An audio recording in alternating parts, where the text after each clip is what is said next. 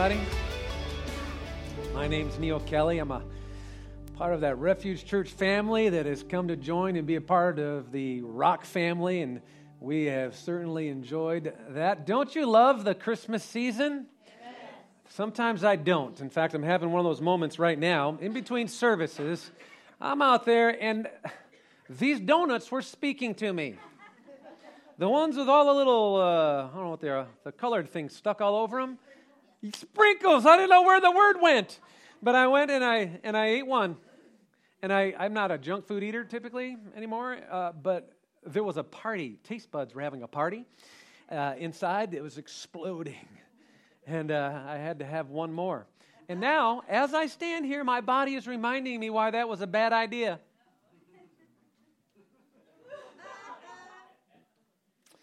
Well, just this week, my kids had a little break, Thanksgiving, Wednesday through, they go back to school tomorrow. But they invited me to pay for them and us to go to this movie, The Avengers. And so I was somewhat pressured all day long until we got to the time, all right, and we went. And so I don't know if any of you have happened to see it. It's kind of an interesting, it was a weird comedy superhero thing, a little unique. But isn't there just this like craze for these superhero movies that have been coming out like crazy? You know, the Avengers got all of them working together. Well, let me tell you something. They would be out of a job if our world didn't have problems. Right? The problems that are going on become the source of the need for a superhero. And so in the movies, when there's a problem, they're calling out for the superhero to come and save them out of whatever interesting, destruction of a planet, wiping out the whole race, whatever it is. The truth is for many of us, if we don't have adversity and we don't have problems, many of us wouldn't call out to God. But we have a God who has promised and desires to get involved in our world and to help us when we're dealing with adversity and the discouragement that life can bring. Has anyone else in here experienced that? That life can bring some blows to our life that are difficult to get through? I know I don't always do well when I have faced circumstances and problems, especially when those problems turn into some kind of a pain that you feel internally that you struggle with. And because how many know when you're having a painful or difficult season, you kind of rehearse it, think through it in your mind over and over. How many know? Some of y'all are like, yeah, man, like all the time, right? And the worriers in here. Anyway, I won't call you out. But sometimes you do that so much, you can almost begin to change the narrative of what actually happened. And it sometimes get worse than it actually was. And I know there has been a few times in my life where I've actually struggled as a result of thinking about it so much. I kind of wrote a new story where I end up becoming the victim of the situation. And then when you're the victim, there's nothing really that you can do about it except reflect on what happened to you. And so I think that many people can identify with how our thinking can stray and allow us to become a victim of our circumstances. And so I want to talk a little bit about how we face the problems in our life as believers, how we face the adversity or the insurmountable circumstances that seem to be blocking us from advancing in our life. All right, you ready for that? You better be, because y'all got problems. You don't even have to talk to me. I just look at you. Ooh, problems. Whoa. Feeling adversity in the house. All right, well, let's talk about that. So if you open up your Bibles, if you would, to Acts chapter 16. Acts is recording the Acts of the Apostles. And we find that Paul and Silas, they're ministering together, and they have this unique moment right before this chapter where they're trying to go somewhere, and the Holy Spirit kind of blocked them from going. And I'm sure that Paul was talking to God about that, and we see recorded here in Scripture in verse 9 that he had a vision. So let's check out the vision. And a vision appeared to Paul in the night, and a man of Macedonia stood and pleaded with him, saying, "Come over to Macedonia and help us." And so he woke up from that vision and he thinks, Well, I think I heard from God. And he says, after he'd seen the vision, immediately, he said, Silas, get up. We got to go. We sought to go to Macedonia, concluding that the Lord had done what? Called us to preach the gospel to them. So his desire, he was the best world-renowned church planner. Apostle Paul wrote, responsible under the inspiration of the Holy Spirit, wrote 2/3 of the New Testament. He gets stirred up by a vision, wakes up his partner in ministry and says, come on, man, we're going to Macedonia, and we're going to preach the gospel to those people. And they set sail, they found a boat, and went their way and went to a city in Philippi, which is a part of Macedonia. And many of us who are familiar with the Bible would know there's a book that was written to a church in Philippi to the people called the Philippians. And so here they are, they're on their way. So I know from experience of trying to start something new, they're going to this city. They get there. They know that God has called them to preach the gospel to the people, but when you get there, you don't know what to do. You don't know anybody. So how does this all begin? Well, it shows us right here. Now it happened, verse 16, as we went to prayer. Why did they go to prayer? Because they needed to figure out how they're going to get this thing going. And so as they went to prayer, guess what happens? They're trying to be spiritual, and a certain slave girl possessed with a spirit of divination met us. How many know that is not the first person you're hoping to meet when you're going to start something new? Some demonically spirit-filled, wrong spirit, slave girl. And let me tell you, the Bible gives you a little background on this lady. She was a slave girl. She was possessed, and she brought her masters much profit by fortune-telling. And so she had things to say to people that they apparently wanted to hear, and as a result of that, they made money. She was being used. I was just in India, and in India, many times, everywhere, there's, beggars, and these cute little kids will come up to your window, and they're, obviously wanting money, and they're motioning to their, they need food. And if I hadn't been told, I wouldn't know this, but many of them are owned by somebody, and they're sent out there to beg, but they don't even get to keep what they get. In fact, I don't know if you know this, but many of them are maimed on purpose, so they're made to be better beggars. And so that's the tragedy of human trafficking. And this girl actually found herself in a scenario like this, being used by people for the profit of others. But check out what this lady does. So they're here on this new ministry assignment, and they're in Philippi. They're all excited, and they're praying. In verse 17, the girl followed Paul and us and Silas and cried out, saying, these men are the servants of the Most High God who proclaim to us the way of salvation. So this girl lady's following him. She's a stalker. Paul's walking. There's a lady right behind him, and she's screaming. And it sounds really spiritual what, she said. But it wasn't. In fact, I can tell you a story. When we moved back to Kalamazoo about 11 years ago, and we were endeavoring to start this campus, we were begging God, what are we going to do? We need to reach some people. You want to start a church, it's good to have people. And that's one thing that our church was lacking, people. And so we decided, let's go where people are. And so we went downtown for the holiday parade. And we were setting ourselves up on the corner of Rose Street in Michigan. And we were going to give away free, hot chocolate. One of the first problems we realized is that hot chocolate goes fast. And so before the parade ended, people would drink all our hot chocolate.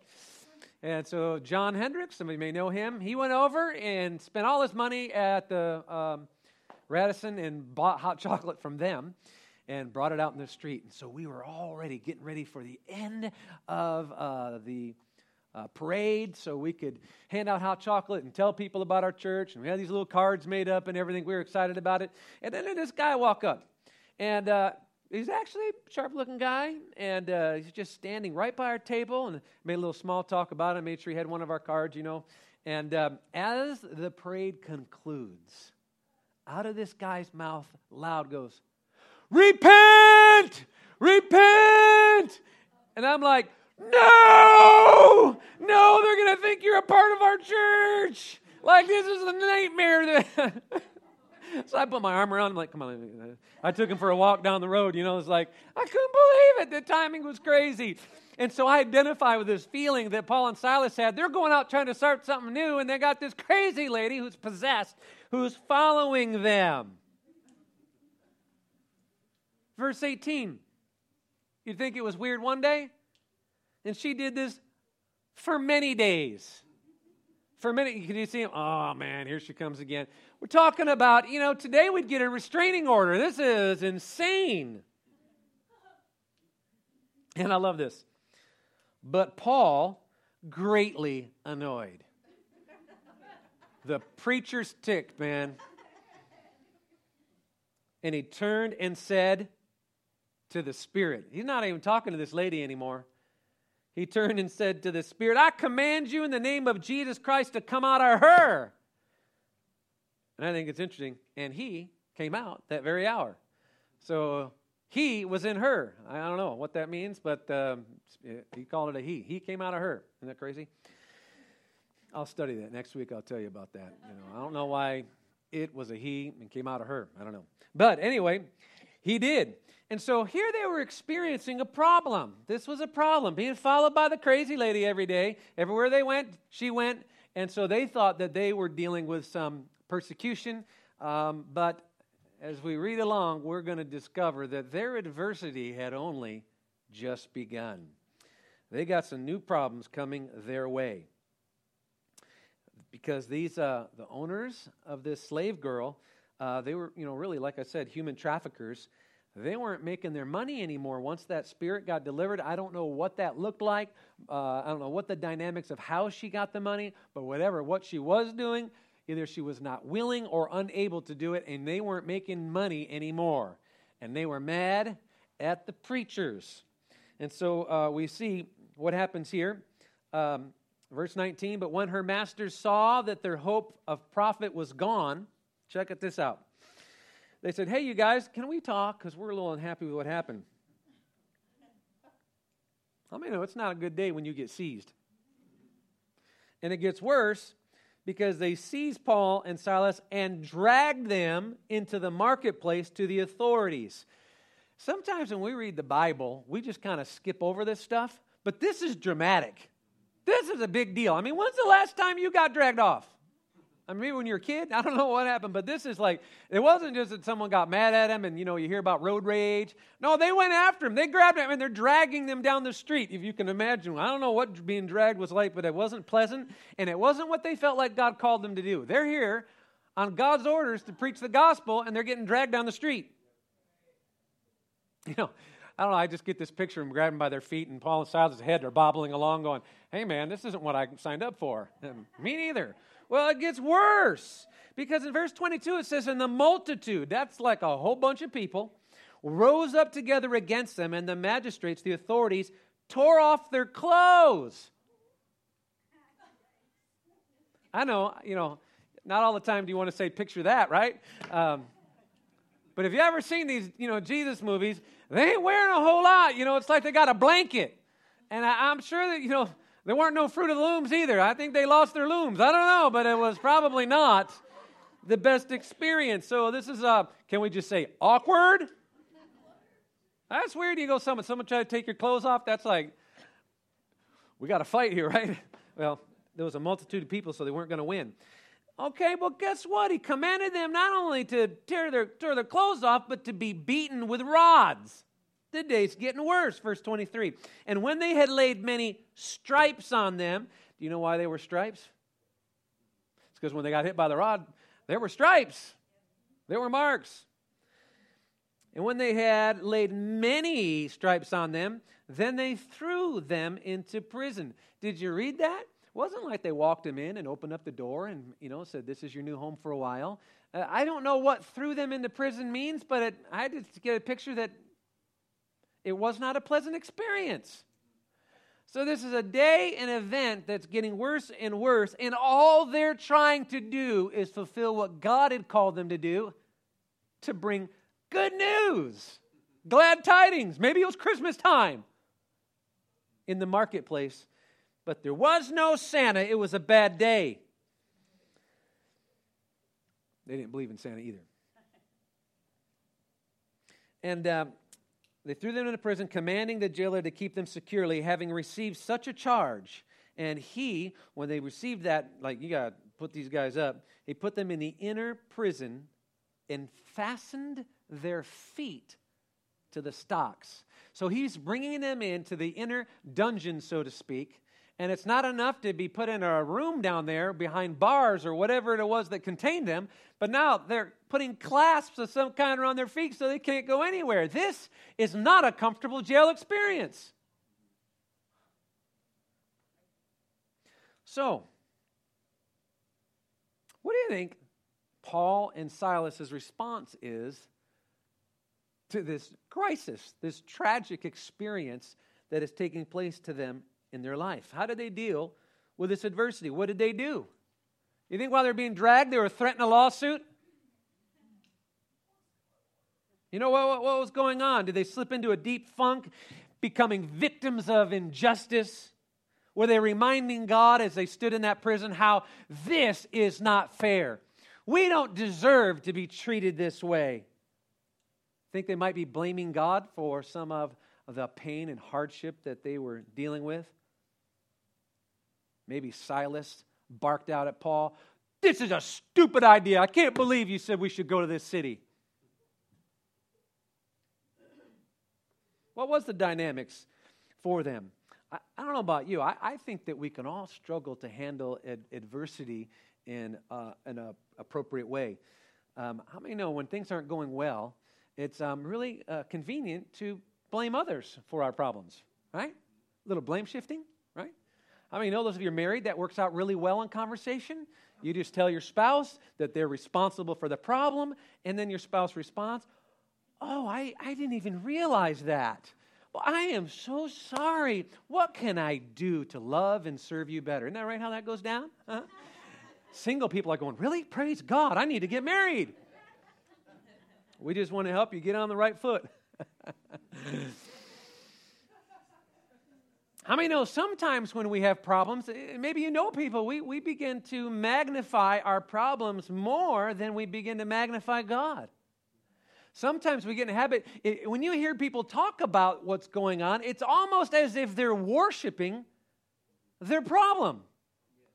It's like, "I worship you, almighty problem, there is none like you." But it's the kind of the attention that is given to the circumstance rather than the attention that's given to God, who's the one that's going to deliver us or bring us through the trials that we're in. Well, let's take a moment and check in on Paul and Silas. Let's listen. Let's just pretend like we're flies on the wall and listen to what's being said. And I don't know why I'm whispering. I'm just assuming if we were there, we'd be quiet.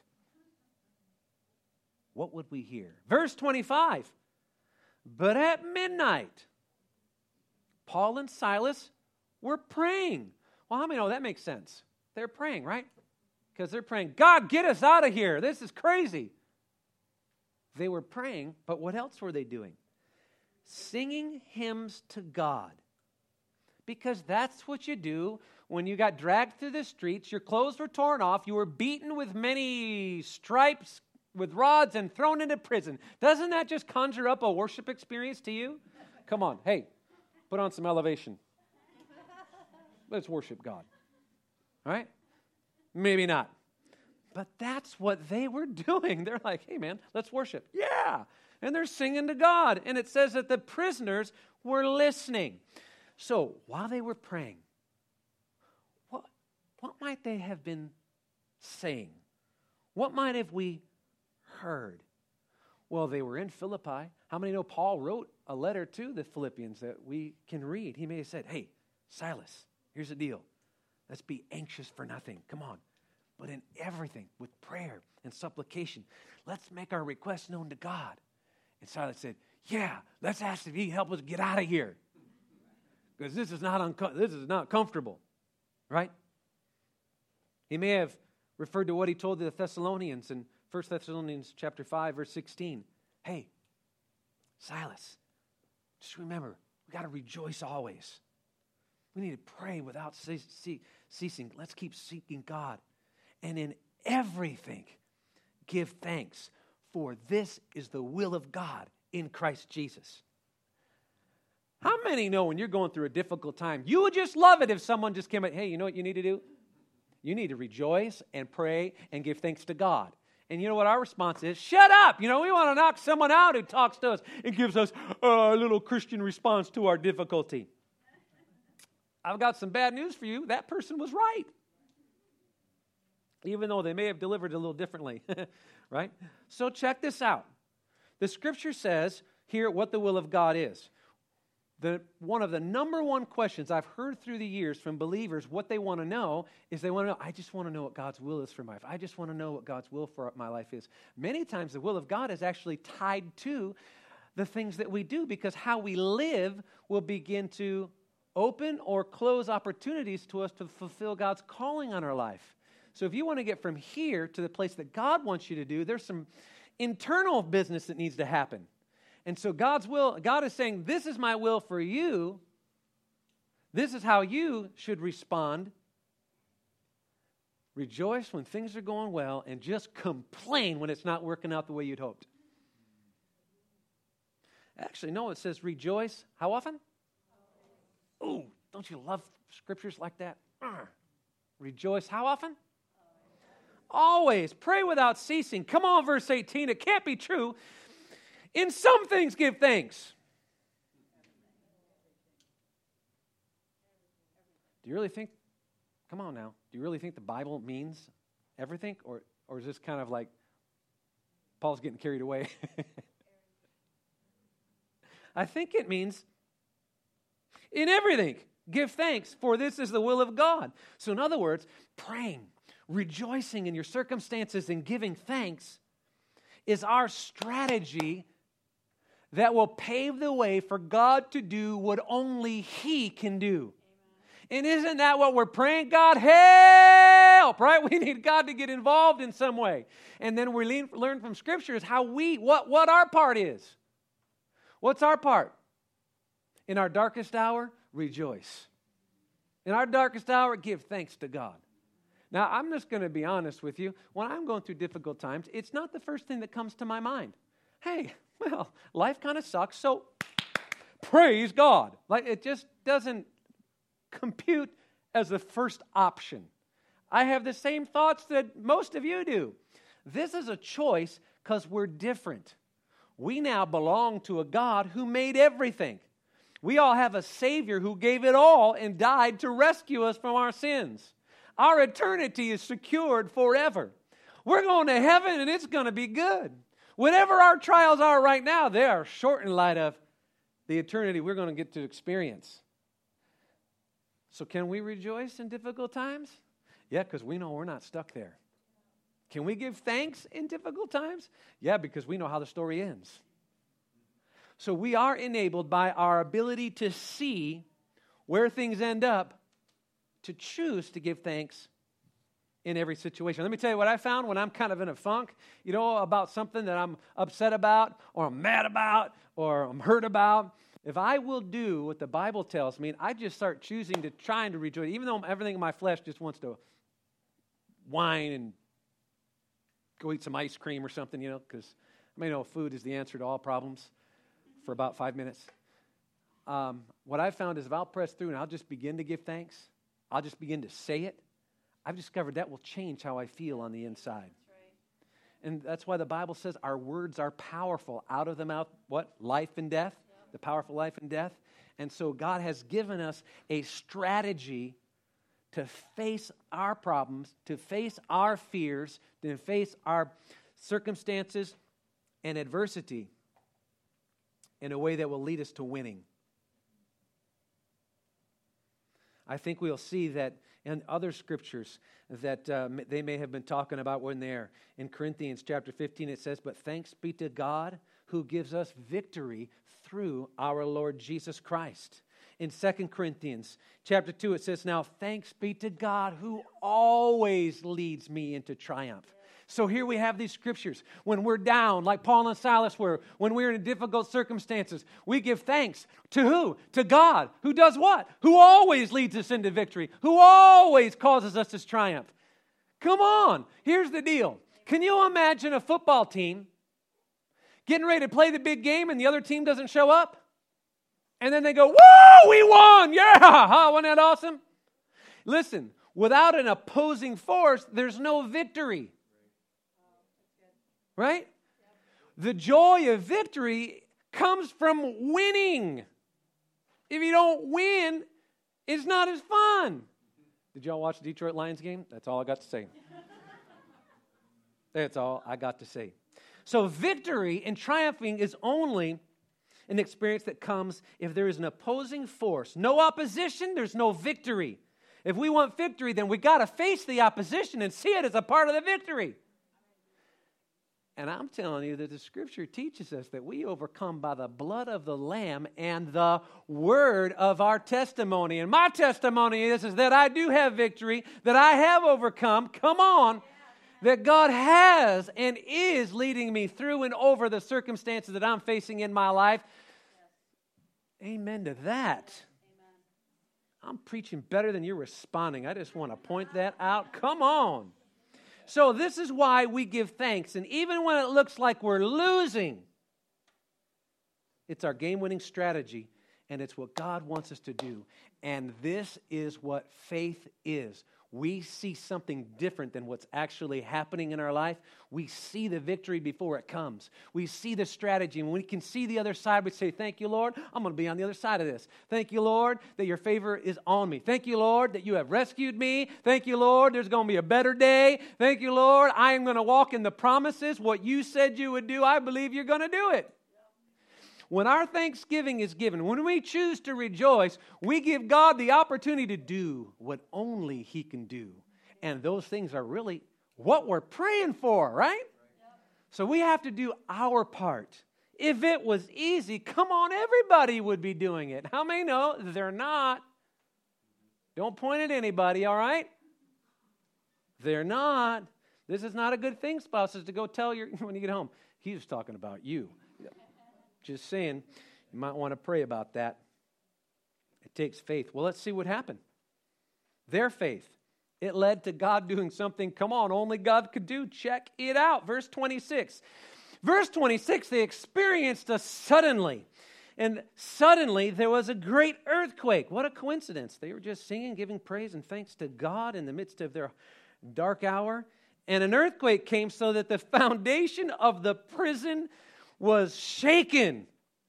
Come on, another crazy moment in this dramatic story that's taking place. Immediately, all the doors were opened and everyone's chains were loosed. Could you imagine being there in that moment? Even if you went through all that, you'd be going, whoa, man, this is awesome, because they're out of their socks, they're walking around, and I want to point something out. They're experiencing freedom, but also all the other folks in there at time are experiencing some freedom. You just need to know that sometimes our victories bring freedom to others as well. Now, this jailer in the story was tripping out, because this is an experience for him too, and he's seeing all of these people leaving, and that's his job, and this has gone bad, and so what's he going to do? Well, he's going to kill himself. And then, but Paul says, don't kill himself, because nobody's going to be leaving at this time. And he said, well, he now has seen the power of God. Verse 30, and he, the jailer, brought them out and said, sirs, what must I do to be saved? Wasn't that why they came to Macedonia? To preach the gospel? They prayed and God showed up. But it was not in a way that they had planned. But did God show up? And was it powerful? And did this get the attention of the jailer and a few others? Yes. So we see it. And they responded, believe on the Lord Jesus, and you'll be saved, and you and your household. Come on, bringing some glad tidings. Joy to the world. Man, they were busting it out. And what did they do? Verse 32, and they spoke the word of the Lord to him and to all that were in his house. Craziness to glory of God, power of God. That's like, Silas and Paul, high five. Bam, that's right. That's why God called us here. Dude, you still got a lot of stripes there, bro. Marks of victory. You never hear a football player complaining about bruises. They brag about it. Just thought I'd point that out. So their problems, their adversity, led them to a crisis situation, the opposite of what they thought and felt was supposed to happen. They were planning on preaching the gospel, and it got crazy. And so going through the adversity and putting their trust in God led the circumstances to God's power showing up in their circumstances. And it brought about the mission of seeing this guy and this whole family saved. Do you think that had ripple effects in the community? There was a bunch of prisoners that went, dog, did you see those guys? They were singing and their God showed up. We need to tune into this and find out what's happening. In fact, it reminds me, not too long ago when I was in India, I went and was had the opportunity to do some sharing and teaching of about 120 young church planners that is doing church planting far different than what we would think. They get sent out with a bike and a guitar, and they go into unchurched villages that they are familiar with, and they do speak the language. But we're talking people that are worshiping other gods, right, in a big way. There are Muslim communities that are there, Hindus that are there, and they don't preach like we do. In fact, really, the only way a church gets started is by miracles happening. They have to pray for legitimate, God, you got to show up and do miracles. Their lives are threatened, and I was hearing stories of people came, they had been threatened. Some of them actually get beaten. They've been put in jail. But what happened is sometimes there's a crisis. And there's a story one guy was telling of that they had a witch doctor in the community that came to his house because their child was dying. And he basically said, if your God doesn't do something, tomorrow we're going to come back and we're going to take you out. And that made him pray. How many know this is different? Like, tomorrow they're going to come back and kill me. That changes the way you pray, right? I mean, like, God, help! And he prayed. And the next day, the guy came back, and his daughter was well, and he was crying, and he was, thankful to God. And he gave his life, his whole family to Christ, and it opened the door for a church to happen in that community. And I kept asking about how they came to Jesus, and it was a miracle happened. I got healed. My family member got healed. And that was the glory of God that showed up in a way that proved that he was God. In our culture, I'm just telling you, when you're going through dark times and you choose to give thanks and you choose to worship, and when God shows up, everyone around you sees you're different. How do you live that way? How do you respond to that way? And when the breakthrough comes, it's the light of the gospel and gives you the platform to share how you're able to do what you do and how these things took place in your life and how God brought it to pass. I'm just saying, boom! And so often it's through our problems, often it's through our adversity that will lead us on the path to advancing the mission God's called us to advance the gospel of Jesus Christ, to advance the kingdom of God. Through trials, tribulation, and hardships when we're fighting, on the other side is the advancing of the plan that God has for us. Now, here's what I know. None of us are going to sign up for that ministry. Who would like to be on the adversity team? How about you? You have big problems. How many want to go through that today? It's like, I ain't doing that. I'm not doing that. Doesn't matter. You sign up to follow Jesus, you're going to suffer tribulation. Do you know why?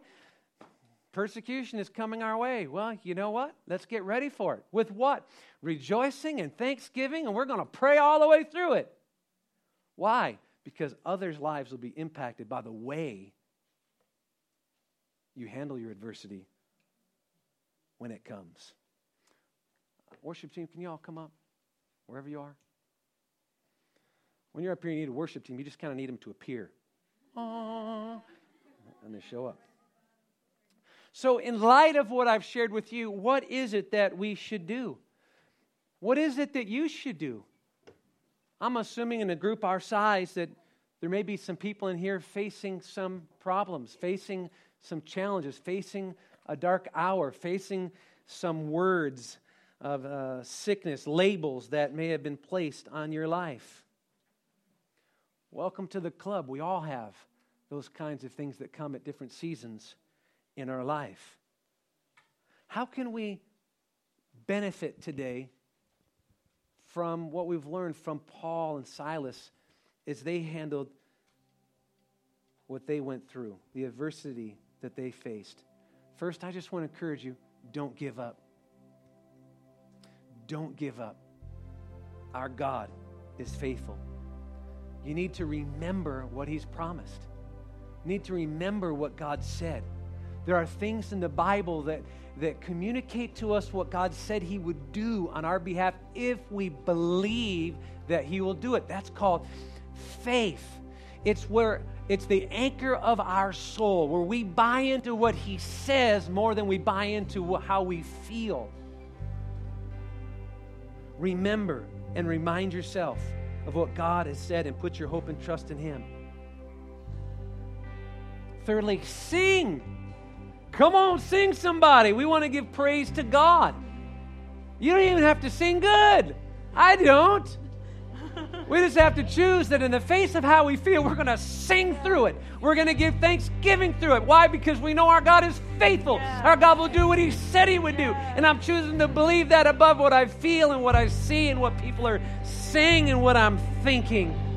And so today, if you're dealing with things in your life, if you've got some barrenness, some pain, if there's some sickness, you got a dark season that you're going on, are you struggling in the midst of an addiction? My encouragement to you is, come on, stand up and rejoice over who your God is and what He said He would do. Believe that He'll do it. And I'm telling you, on the other side is victory. On the other side is triumph in the name of Jesus.